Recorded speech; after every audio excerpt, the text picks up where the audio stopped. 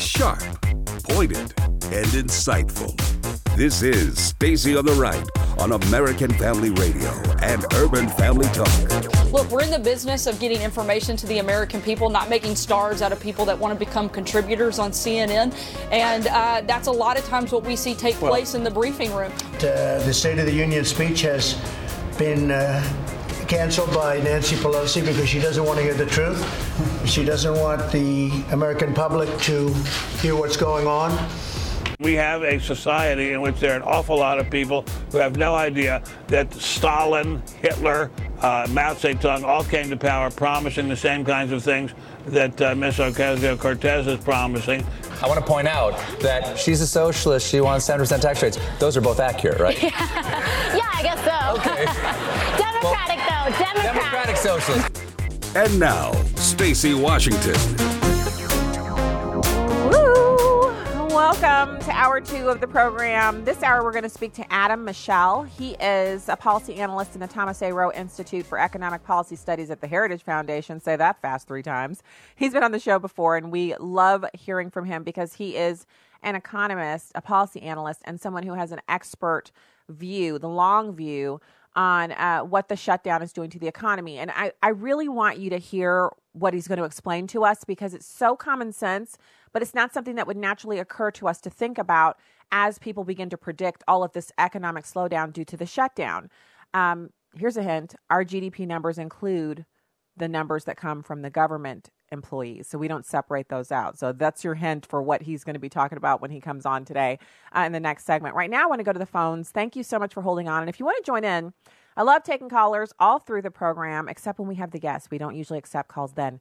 So right now, call lines are open, 866-963-2037, 866-963-2037. Let's go to Dave in California. Hey, Dave, thanks for calling the show. How you doing? And God bless you, Stacy, and fantastic job, and God bless the president. And I just met one of my coworkers in San Francisco Police Department. He's heading for deployment in Afghanistan, so we're praying for him. He's got a 1 year detail there. Wow. Stacy, I wanted to say that, you perseverated on abortion, and you're absolutely right. I believe it's the greatest sin that this country has ever committed. The only two heroes that exist are Judge Byron White and Rehnquist in 1973 were dissenters in this abomination and believed that the federal government did not have the right to authorize abortions in each and every state of the union. And the millions and millions and millions of lives that have been lost since then. But I just want to bring them up because they were the only ones that had the guts to do the right thing and will appear before God in saying that. Yeah, I want to just, when you say millions and millions, we're well over 60 million people have been aborted in the womb, and we're talking about 18 states worth of people. So imagine 18 states more Americans here. And this is what's so important, Dave. When I say 18 states with Americans, remember, we've increased our immigration numbers to make up for that population loss because people in Washington know we need workers. We need people to come here and live in towns and buy stuff and to be here. We need warm bodies. So since Americans are aborting the babies, they're importing foreigners. And a lot of the foreigners that we're bringing in are fantastic. But we are also allowing illegal immigration for the cheap labor side. And what people don't understand is if we weren't aborting 18 states worth of people, with all of those people would be here. Some through natural attrition would not be alive. I mean, I'm not saying every one of them would have been just a stellar person, but out of 18 states worth of people, well, who have we aborted? Who have we said, your life's not worth it? Geniuses, doctors, physicists, engineers, innovators. We've snuffed them out before they had a chance to do whatever God had for them to do here. And then we wonder why we have these big, huge, insurmountable problems. Why do we still have such a huge problem with cancer? Why do we not have a cure for that or something that really aggressively takes care of it early on? We're aborting our very treasure, the thing that is going to bring us all of these wonderful innovations. We're just like, you know what, snuff it out. And for people who think it's only poor women who are having abortions, you're so wrong. Abortion is an equal opportunity offender. It stretches its evil hand out and scrapes the lives out of women's wombs, whether they're rich or poor or well-educated or not educated. And we don't actually have a specific part of our society where all of the genius comes from. some kids, like the man who gave us the iPhone, he was adopted. He came from a broken home, and he still was able to do what he was able to do while he was here on this earth. Imagine if he'd been aborted. We'd only have Samsungs. And I know if you like Samsung, that's like, but still, you get what I'm saying. Thank you for calling the show, Dave. Bill in North Carolina, thank you for calling in today. Hello? Hi. Thanks for calling in. Can you hear me? Yes, I can. Yes, what you were talking about, like yesterday, and about New York, it upsets me so bad it makes me shake. I mean, they're so wicked, man. Their hearts are darkened. And the first thing I thought, I was talking to the guy on your program, and he was saying, yeah, they were even cheering and clapping and everything. And I said, yeah, I heard that. And they don't realize, they don't understand when God judges them, it's going to be, I mean, the first thing that came to my mind, Babylon the Great is fallen, whereby all the kings of the earth were made rich. And they said the kings of the earth stood afar off for fear of her burning. And my hair is standing up on my arm right now. I mean, it just scares me because they don't realize when God does judge them, how bad it's going to be for them. Their hearts are darkened, their eyes are covered over. They don't see it. They don't understand. No, and we really, I agree with you so much, Bill. I had the same thing. I actually saw the news and I thought, it can't be that bad. Then I read the story about all of the things that were illegal that are now legal in New York. And then I thought to myself, it can't get any worse than this. And then I saw the clip of them applauding and how they turned the World Trade Center pink, which that has, if you think about what happened at the World Trade Center, the World Trade Center towers were taken down in a terrorist attack. And now we have just the one that replaces it. And they use that particular building, not another building, no other building, but that one to celebrate their enshrining of eliminating babies' lives in the womb. It's all connected up. You have to read the book. Oh, geez. I know I say that, and then I'm like, I can't remember what the title of the book is. I will remember it. Obviously, it'll probably be when we go into the break. But it's a book by a Messianic Jewish man who he wrote about the World Trade Center coming down and how God brings his judgment and what it all meant. And it has prophecy in it, and it's just such an outstanding book. And I will get that title for you if you're interested in reading it or listening to it on Audible. And I encourage you, if you're feeling overwhelmed with, she said, read this book, get Audible, the audio downloads, and you can listen while you're doing things, and it really makes it easier to get through a lot of content. So as we were, and I promised I'd tell you about Morning Joe and his wife, Mika. They're actually down in Jupiter, Florida, where both of their parents live, and their parents are elderly. And they've been caring for their parents down there, and their house down in Jupiter, Florida actually has a studio in it, but it's not a full-blown TV studio. It's just good for like individual hits. So they actually do the show. They're sitting right next to each other, but they have two cameras because otherwise you would see that they're in a makeshift studio.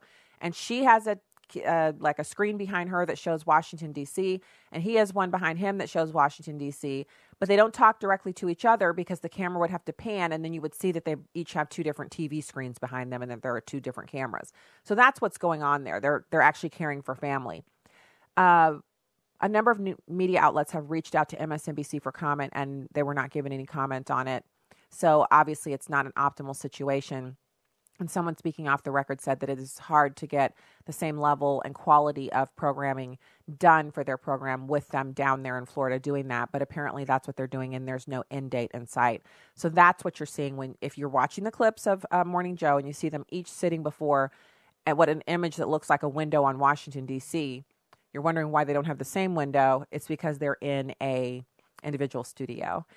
So now I want to get to the State of the Union address. And I was surprised this morning, I'm not going to lie, when the president came out with his statement saying, okay, so she won't allow me into Congress. She's denying me that. And he said, this is a historic day, and it makes me a part of history that she's done this to me.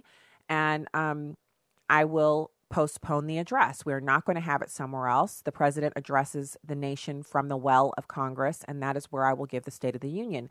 And, he's basically giving Nancy her way and giving the historical perspective over to history.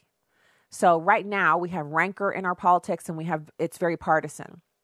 But look at how much Republican thought and really intent has changed since the Republicans impeached Bill Clinton. If you're younger, you're thinking, what does that have to do with this? It has everything to do with what happens when some intervening years pass by.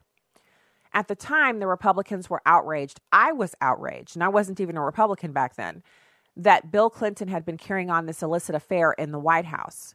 And even though the original reason that they were investigating him had nothing to do with extramarital affairs or infidelity, once they got on the witch hunt and realized they discovered something horrible, exposing it and bringing him to trial for it was just, the Republicans couldn't resist. And so they did. And the American people paid them back in spades with losses, political losses, and with an overall lowering of the reputation of the Republican Party. And in the intervening years, at conferences and think tanks and all over the nation where Republicans get together and kind of do autopsies and decide, was this right? How did this really work out for us? Republicans across the country were like, we had him, but we would have been better off taking the high ground and saying this behavior is beneath the office of the presidency, but is not the original reason why we investigated you, and therefore we are going to move on and not impeach.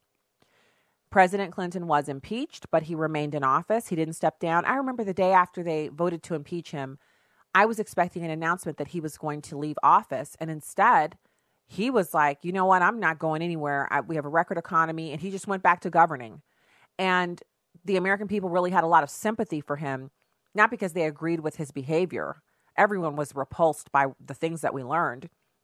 But people had a lot of sympathy for him because it felt like the Republicans were relishing taking him down and taking the moral high ground. And it just wasn't what Americans want to see in their politics. And I think we're at a place where a lot of Americans may have similar feelings, even in spite of the partisanship. And so anytime the president can, humble himself and take this tack, it doesn't mean he's not going to fight. It doesn't mean he's not going to still win. It doesn't mean he's going to give up on his legislative priorities or he's going to change his platform or anything like that. He is no more open to Nancy Pelosi's garbage proposals and all of the crap that the Democrats are trying to foist on Americans. He's not any more open to it than he was yesterday. But what he is doing is acknowledging the separation of powers. As the president, as the executive branch, the head of the executive branch, and the commander-in-chief of the U.S. Armed Forces, he still does not have the power to dictate to Congress when they will allow him to address them. His acknowledgement of that is, to me, kind of astounding, because if it were Barack Obama, he would have used his bully pulpit in the media to force the Republicans to allow him to have the State of the Union. The president said he's not going to have it anywhere else. He's not going to go out into the country and have it in like I said, he should have a rally. He should bring it to Missouri. He's not going to do that. He's not going to do any of those things because he's the president of the United States, and the State of the Union is given from the well of Congress, and it's given before Congress to Congress with the invited guests of the First Lady, and it is given to the sitting members of the Supreme Court and other distinguished guests. And so he's saying he will do it in the way that it has been done for time immemorial as a part of what we do as Americans. He's going to do it the way it's always been done. I have a lot of respect for it because a lot of places, news stories out to that, oh, he caved, oh, he gave in, oh, he just this, he just that. And there's a bit of gloating. Weren't we just gloating because he told her she couldn't take a military plane, which was his right as commander-in-chief of the military? And so now she's saying he can't come there until the government is open back up. And we all know she doesn't want the government open because this is a really wonderful place for her to be. But I think the president made the right choice. It's not the choice that I was leaning towards. Obviously, I was all ginned up about him maybe traveling across the nation. And he could still do that, just not for the State of the Union. He's made a clear choice here. I think it's helpful for us to remember that he is the president. And what I would do, because I'm Stacey Washington and I live over here, in the Midwest, and I'm not the commander of anything. I'm the commander of our dog, our Maltese. But other than that, I'm not a commander. So, he's got a different mindset. I think it's the right choice.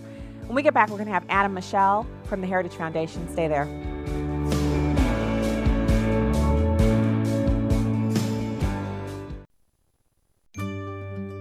Here's American Family Association President Tim Wildman. Lynn Ingram and Jim Duncan, two Texans, support and believe in our ministry here at AFA and AFR. We know more about the laundry business than anything else. We know a little bit about a lot of things, but we know a lot about the laundry and dry cleaning business. They created a laundry detergent to sell to folks to support AFA.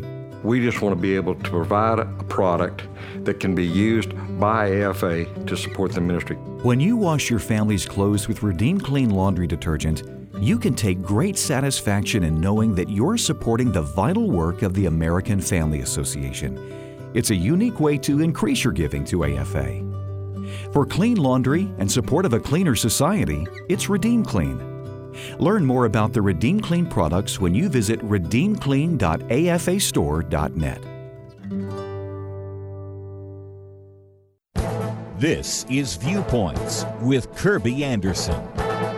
I believe the latest government shutdown has been a fiscal preview of financial problems that will hit the government and us in the next few years.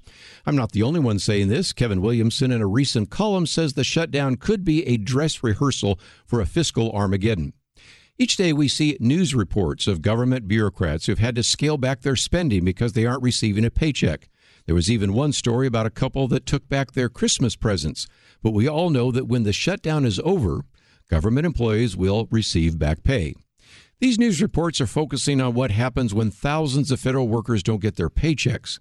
Imagine what our society would look like when millions of citizens stop getting checks because the government has run out of money. We aren't there yet, but we're headed there quickly.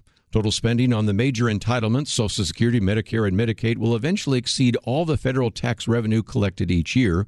And at the same time, the national debt continues to grow. And as interest rates increase, the cost of servicing the debt will go up even if the national debt did not increase. In the best of all worlds, we would hope that our newly elected members of Congress would be willing to address this growing fiscal crisis. Unfortunately, I haven't seen the slightest interest from congressional leaders to reform our long-term fiscal issues. It's easier to ignore the potential problem or postpone any meaningful reform. The next time you see a story about federal workers not getting paychecks, look at the frustration on their faces and multiply it tenfold in order to see what will happen when grandma doesn't get her Social Security check or an impoverished mother doesn't get her welfare payment. That will be a social and economic crisis we have never seen in our lifetimes. I'm Kirby Anderson, and that's my point of view. From SkyPass Entertainment, The Least of These, The Graham Staines Story. The Least of These, rated PG-13, in theaters February 1st. TheLeastOfThese.movie. This is Stacy on the Right with Stacy Washington on American Family Radio and Urban Family Talk. Thank you for being here and for tuning into the program from all over the place. We really appreciate you. And so good to have you here. Right now, it's my pleasure to welcome our next guest to the program. It's Adam Michel. He's a policy analyst in the Thomas A. Rowe Institute for Economic Policy Studies at the Heritage Foundation. And he's been on before to kind of break things down for us. And I love having experts on, especially from Heritage. So, Adam, thank you for coming on. Thanks for having me on. Okay, let's talk about it. Doom and gloom. Naysayers did they abound? Everyone's talking about how horrible the shutdown is going to be for our GDP and for the economy, et cetera, et cetera. What's the real deal here? Yeah, so you're right. Everywhere you're reading stories about government workers having to return their Christmas presents or what have you, and that's all true. Like, people that aren't getting their paychecks are struggling to make ends meet, but most of those workers, all federal workers, will get back pay when the government opens again, and so everything will go back to normal eventually. It is temporary pain for those individuals, but we shouldn't expect it to crash the entire economy or turn around all the good economic news that we were seeing before the government shut down. The fundamentals are still strong. Okay. So I totally, I'm right there with you, because I was thinking to myself, this sounds like the apocalypse, but every time, so I was on active duty during a shutdown, And our credit union fronted all of us the money. Everybody who was banking at the credit union on base got paid like nothing was going on. Now, I was on active duty in the Air Force. It's a little different than working for the federal government.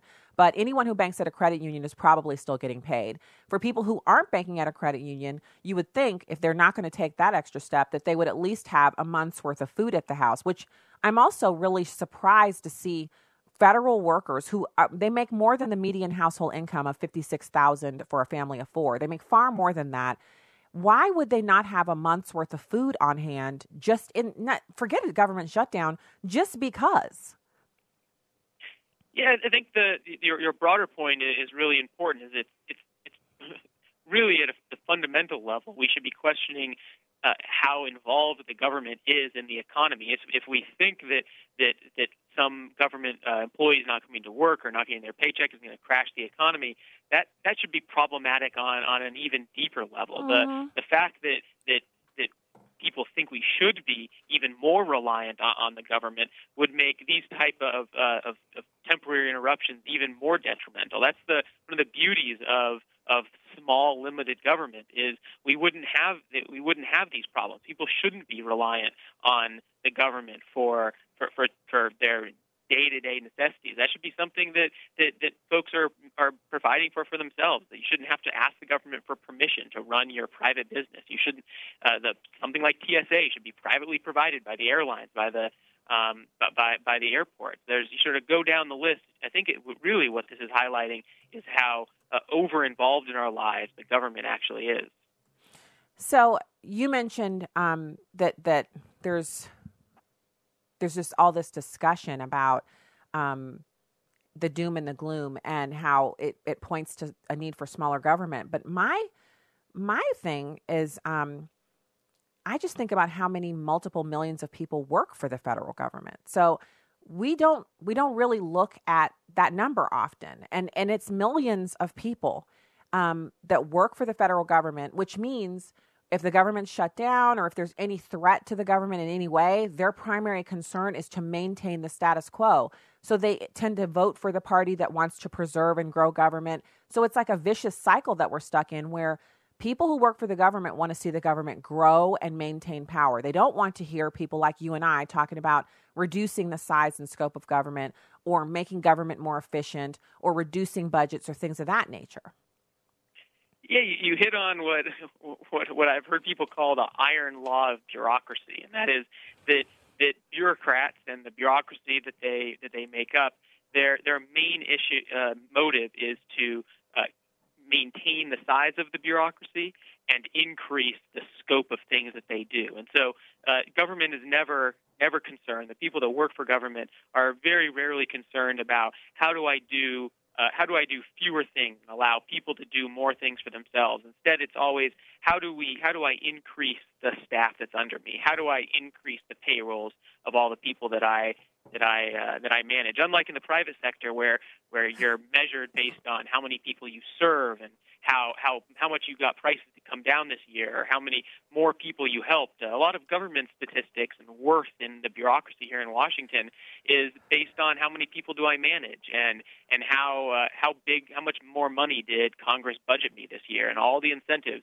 are pushing towards larger government rather than taking a step back and saying, hey, maybe we should reassess some of these things that we're having the government do.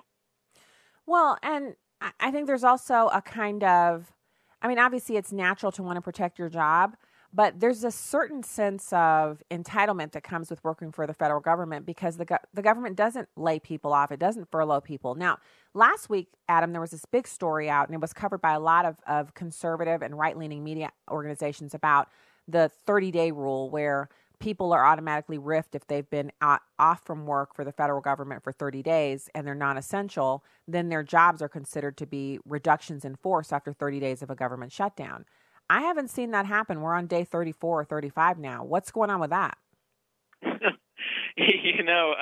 think that it sort of goes back to that fundamental law that those types of rules may be in place, but the idea that the government could shrink that easily is something only for our imaginations. I think it'll take hard work and dedication to and it's not even to eliminate jobs, but something like TSA, which the government currently funds, that wouldn't be eliminating jobs. It just should be jobs that were more effectively done by private institutions, by the airlines, by the airports. So it's really less a matter of reducing jobs. It's just about moving jobs from the government sector into the private sector. Well, okay, speaking of TSA, I read a story, and I can't remember where they said that this was, and maybe in Florida somewhere, where it's an airport that doesn't have government TSA. Rather, they have a private corporation that runs their airport screening, and how much more satisfied the customers in that airport are in comparison to customers in airports that are screened by the TSA. We've talked about privatizing the TSA for just ages. That seems like something that a Republican president could get done. I mean, it's not even a discussion point anymore. No one's discussing that.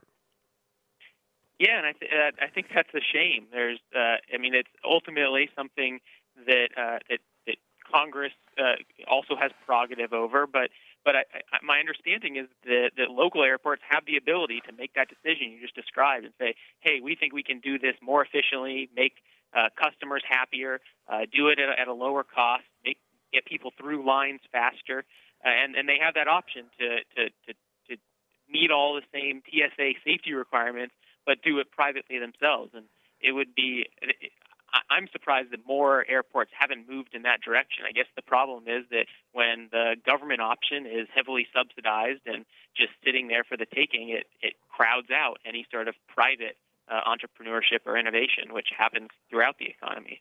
Well, and Adam, you know what? While we're sitting here talking, it sounds like we're discussing pipe dreams or unicorns or something, because we can't even get CNN out of the airport. So how are we going to get the TSA out? Like, you know what I mean? Like one battle at a time. If we could just get them to turn CNN off and just play, what's it called? The elevator music? Just play that. Just play, some low-key elevator music with no words, and just play that in the airport, because everybody's got a cell phone and a laptop. So if you want to know what's going on with the news, you can easily find out. And then we wouldn't have to sit there and listen to those people barking about impeachment every time we're in the airport. And I don't even know how to get it done. I've told people, hey, you should, reach out to the people who run your airport. But it's so hard to find the actual number to someone who, it's like we're living in one of those command and control universes where, like, any minute I expect them to come in and force an installation of a television here and turn it on to CNN and leave it on 24 hours a day, and I'm at home. Like that's how it feels. Yeah, the idea that it's all gloom and doom, that we're only talking about little incremental steps, or these idea of privatizing something as a pipe dream. All of that is there's a grain of truth to it, but I think it's worth remembering all the successes that have happened over the last couple of years. I mean, we're certainly, if you're talking about how this is going to affect the economy, what are we going to go into a recession next year? It's worth remembering that we're not in the world of 2017 or 2007. The Tax Cuts and Jobs Act lowered taxes across the board for people and businesses. We're seeing business investment and consumer confidence and jobs and wage growth all trending in good, positive, solid directions. The deregulatory agenda of the Trump administration has really been the unsung story of all the work that they've been doing behind the scenes. That all of these things are going to support a strong and robust economy. And so there is a lot of stuff to focus on that's negative out there, but there's a lot of really positive lights at the end of the tunnel as well. Well, I thank you for reminding us of that and for coming on the show today. Adam Michel, policy analyst at the Heritage Foundation. Thanks for your time today. Thanks for having me on. All right. So I'm actually having a sneezing fit here, but I want to, while I take care of that, I want to give you some audio from Sarah Sanders, who's talking about how it's not the White House's job to make stars of CNN wannabes. And what's so interesting about what she's saying is that it's the truth, but most of those in the media feel like it is their job. The reason why the White House briefing room exists is so that wannabe stars, people who want to be CNN contributors or MSNBC contributors, can go in and ask a completely ludicrous left field question and make a name for themselves so that they can get those contracts. And she's saying that's not what she's there for. She's not here for it. Here she is in number 4. Look, I take questions from reporters every single day.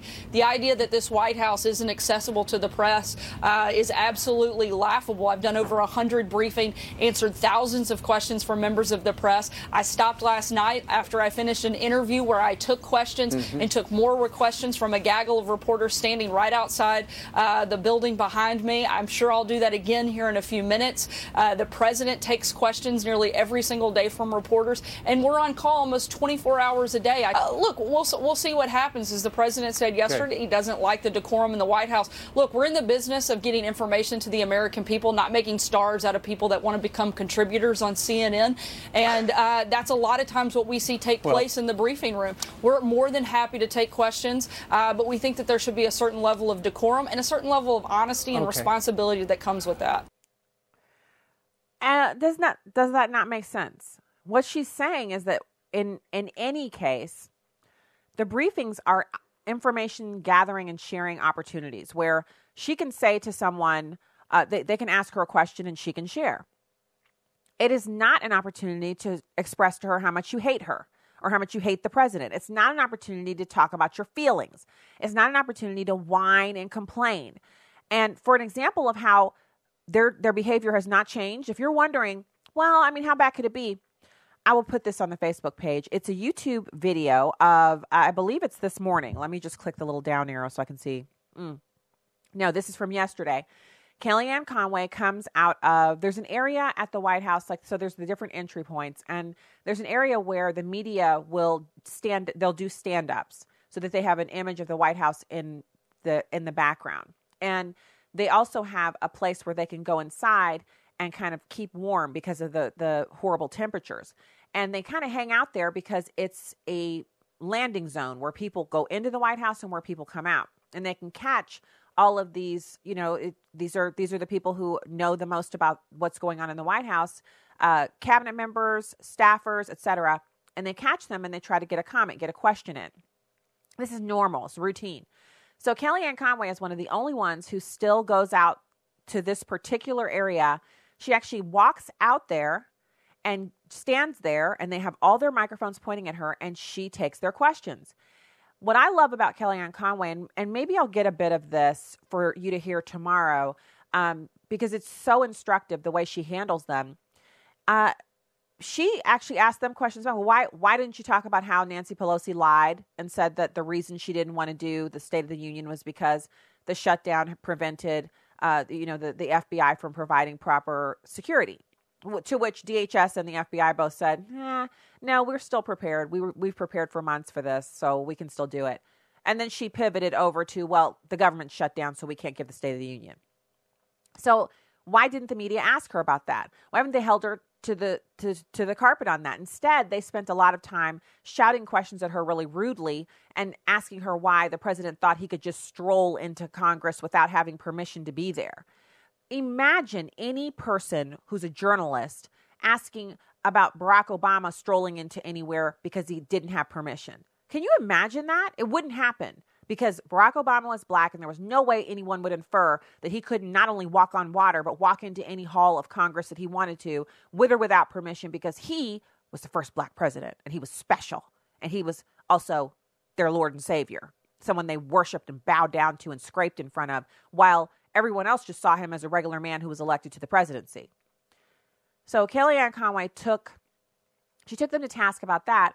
But she also said, you're not doing your jobs. You're not asking any of the questions of the other side, which is why no one wants to come out here and talk to you. And so there's been a whole lot of discussion. And you heard Sarah Sanders talk about how many briefings she's given. They're saying she hasn't given nearly as many as any of the previous press secretaries. That's not true. She also hasn't been given the same respect that the other press secretaries were given. She also has not been treated like a human being. And I don't think she's not doing the briefings because she's afraid or she's upset or that she can't handle it. I think it's more about the president saying, I'm talking to these people every time I go out on Marine One. And you're still going on television and I'm still tweeting. And so we still have a working, functioning apparatus here. And as long as Jim Acosta is going to be yelling and screaming and making a nuisance of himself and we can't keep him out of the room, we might as well just not have the briefings as often. So it's Jim Acosta's fault. Anyway, we'll be back with more after this. Stay there.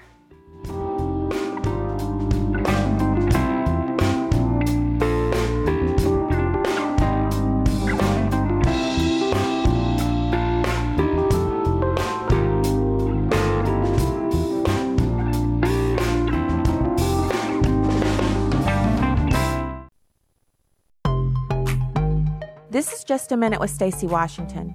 Speaker of the House Pelosi is unwilling to negotiate on any portion of the president's request for border wall funding, even going so far as to suggest that since the government is shut down, the president should postpone giving the State of the Union address.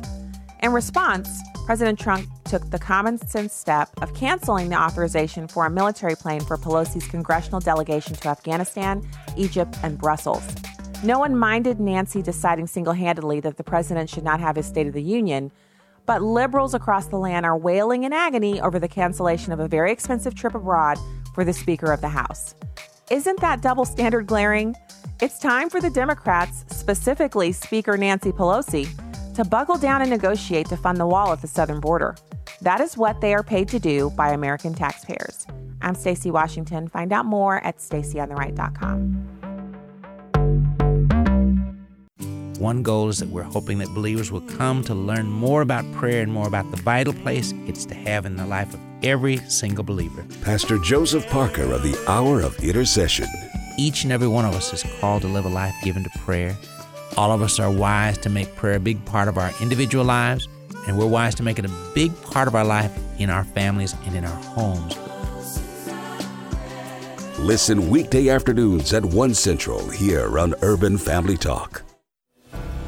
Chris Brooks. A lot of parents raised their kids in church and did, in kind of scare quotes, everything right. Mm-hmm. And now they're looking at junior or sis or their son or daughter who's walked away from the faith and said, your God is not my God. And they're wanting to know, what do we do to reach them? Tuned in to Equipped, weekday afternoons at 12 Central on Urban Family Talk. Securing America. They died without family, but 3 military veterans were not alone as people gathered for their burials in Memphis. Funeral director Gary Taylor spoke at a service for soldiers Arnold Kleschka and Wesley Russell and Marine Charles Fox. We do not forget our dead. We honor them. We respect them. We cherish them. Flags were gently removed from 3 caskets, folded, and because no family was present to receive them, passed through a crowd of about 700 people. It's just one of us, part of our family. They didn't have family, and all of us here, even though we don't know each other, we were out here. The service part of a nationwide effort by medical examiners, funeral homes, and veterans groups to pay for funerals for veterans who have no relatives to claim them. Some have died homeless, others have no surviving family. In Washington, Rachel Sutherland, Fox News. You can watch a live stream of the show on Facebook or YouTube at Stacey on the Right. Now, back to the show on American Family Radio and Urban Family Talk. We're building a lot of wall as we speak, a tremendous amount, and we're renovating a lot of the other wall. Otherwise, by the way, with what's coming up, because of the strong economy that we have, we haven't had an economy like this, I guess, in over 50 years. Would you say that's correct, Steve? And because of the strong economy, everyone's pouring up, and we're stopping them, but it's a lot of work. We have incredible people at the border, and you have to thank all of the Border Patrol agents and the ICE agents. I see in Long Island, they don't want ICE. The radical Democrats don't want ICE there because they're too good. They're doing too good a job. And I always talk about Long Island. That's one of the real hotbeds for the MS-13 gangs.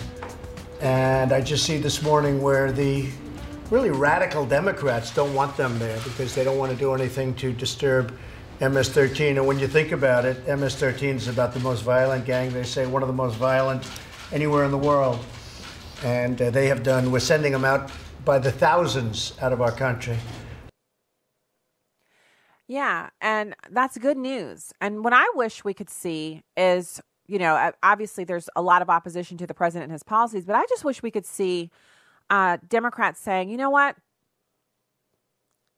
Forget partisanship. I agree that we don't need MS-13 gang members in this country. And we are seeing a little bit of that. We're seeing some of these people, coming forward and saying, look, I mean, barriers aren't all bad. I don't agree with Nancy Pelosi that barriers are immoral. Some of them are coming out and saying, look, we're not all crazy pants. I actually found a story also on the American Mirror, which I don't go there often, but it was linked someplace else. And I got on here this morning, and they have a piece called Applause Line. Nancy Pelosi repeatedly tells mayors to clap for her. They describe her as being like a mother hen to the America's mayors on Wednesday, telling them when to clap for her. And she says, if there's an applause line, I'll let you know. And then she followed through. She claims that Democrats support strong border security initiatives. Do you want to, let's hear it for border security. And then she raised her hand up, applaud. And she said, the American people elected a House majority that would, come on, that's an applause line. And so, she said, not for everybody, maybe. This article says she suffered several bizarre flubs during the appearance at the United States Conference on Mayors. She says, we will strengthen our democracy by passing the Equality Act. That is an act to end discrimination against LGTB community. There are two challenges, well, actually three, that I want to just close with, and that is here they are, she said with a flustered laugh. Suffering a brain freeze, Pelosi said, we have to think in a very drastic way about this. Wrapping up, she flubbed an attempt to connect with the audience. We must embrace innovation, inclusion. We just have to establish your motto that you have put forth here today. We're coming back to it here. She continued, stalling and reading. You know it, hoping that the audience would bail her out of the awkward moment. Infrastructure, innovation, inclusion. So, oh my goodness. I always hope that people will be completely lucid and completely cogent and just, it's so horrible to be public speaking and to flub. If you've spoken in public, as I have, then you flubbed before. So I know how that is. I'm really concerned if she were to have to step down before the end of her term there, who would replace her? Like, oh my goodness, and what is going on with Ruth Bader Ginsburg? What is going on there? So, oh my. So what I'm interested in is just seeing like what can they do to get the Democrats to come back down to earth and start behaving as if they're a part of the government instead of a rogue force trying to, undo the results of the 2016 election. So another piece kind of over at the AP kind of talks about how President Trump ended the showdown with Pelosi and postponed the State of the Union address. And, she did this whole thing where you can't come in. She said that to him after she'd heard that he was planning on showing up anyway. And I've seen a cartoon out there where the cartoon shows the president with his State of the Union folder, and there's a brick wall that's been installed in the doorway of Congress so he can't get in. And I think that's kind of an apt representation of how they want to block him out of government. In fact, I would say that this is exactly what we're seeing, is the president is being blocked out of executing his duties because they just don't want him to be the president anymore. And so that brings me to, and we have a little bit of time. We can definitely take calls here. And someone told me I said the number too fast. I apologize. I am a speed talker. But the number is 866-963-2037, 866-963-2037. I want to give you a little bit of resource here for how we can pray for these political issues.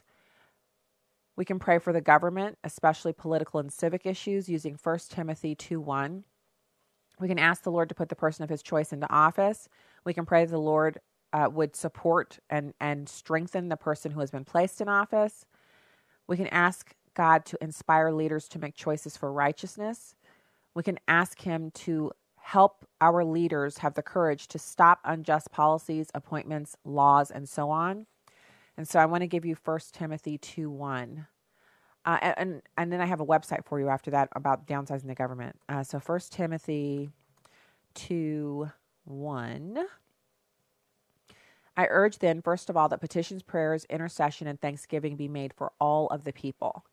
And the website that I want to give you so we can kind of get our minds wrapped around what our last guest was talking about. When Adam said, he was talking about, imagining what happens when there is no, like it's not a shutdown, the government has just run out of money.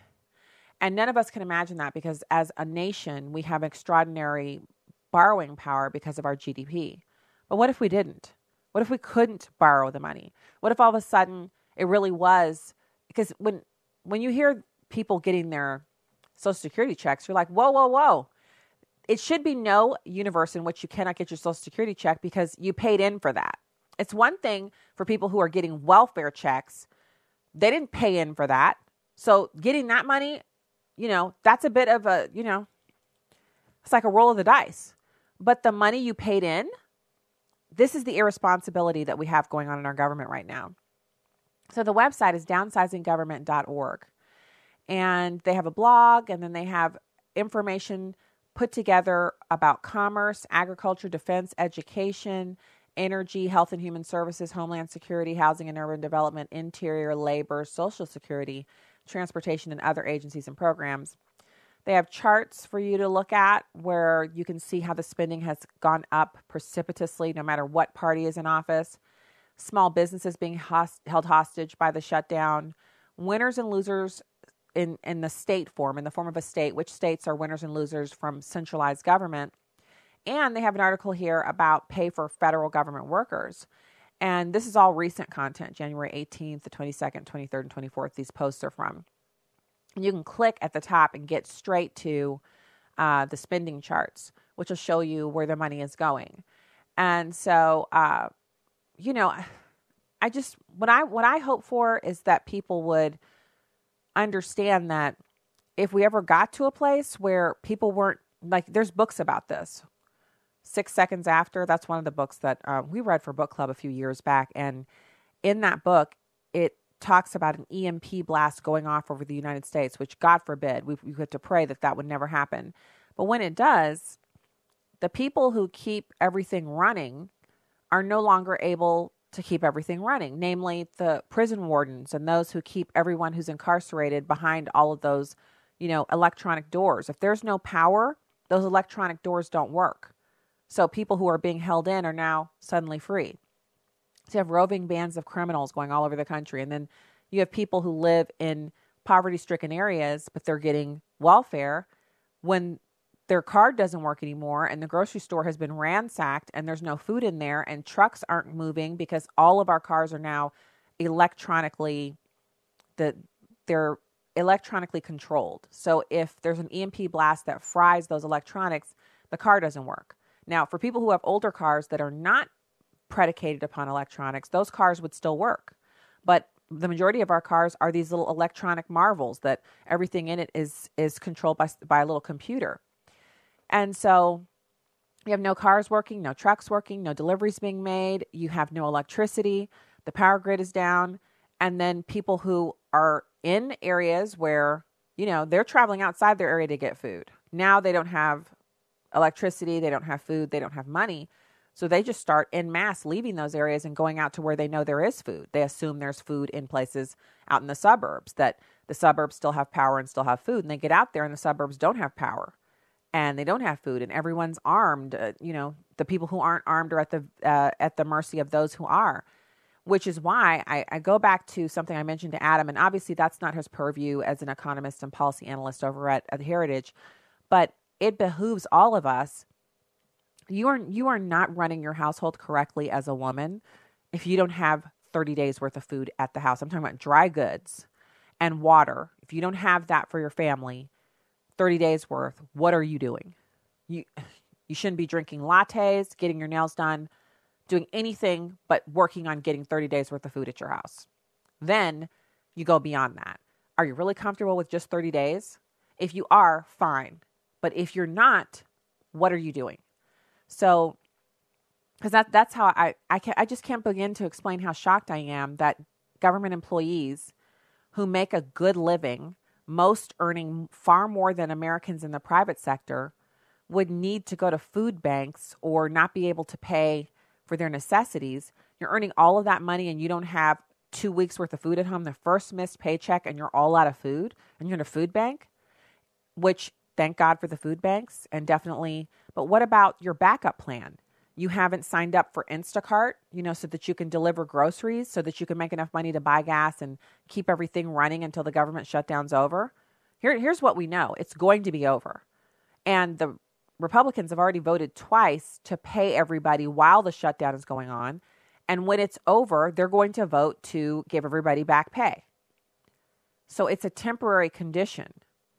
So I'm not judging. I'm just saying we've got to be better than that.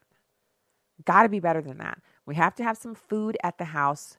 We have to have some provisions so that our families can rest in the fact that, hey, government shut down, but we still have to go to school.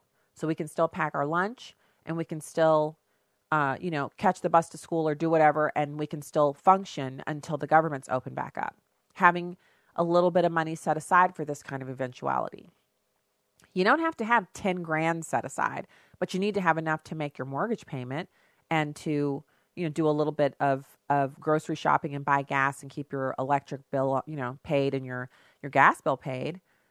If that's not the case, that is a super high priority, whether you're a government worker or not, to have those things in place so that you're not at the mercy of what has become really the situation in Washington, D.C. is volatile.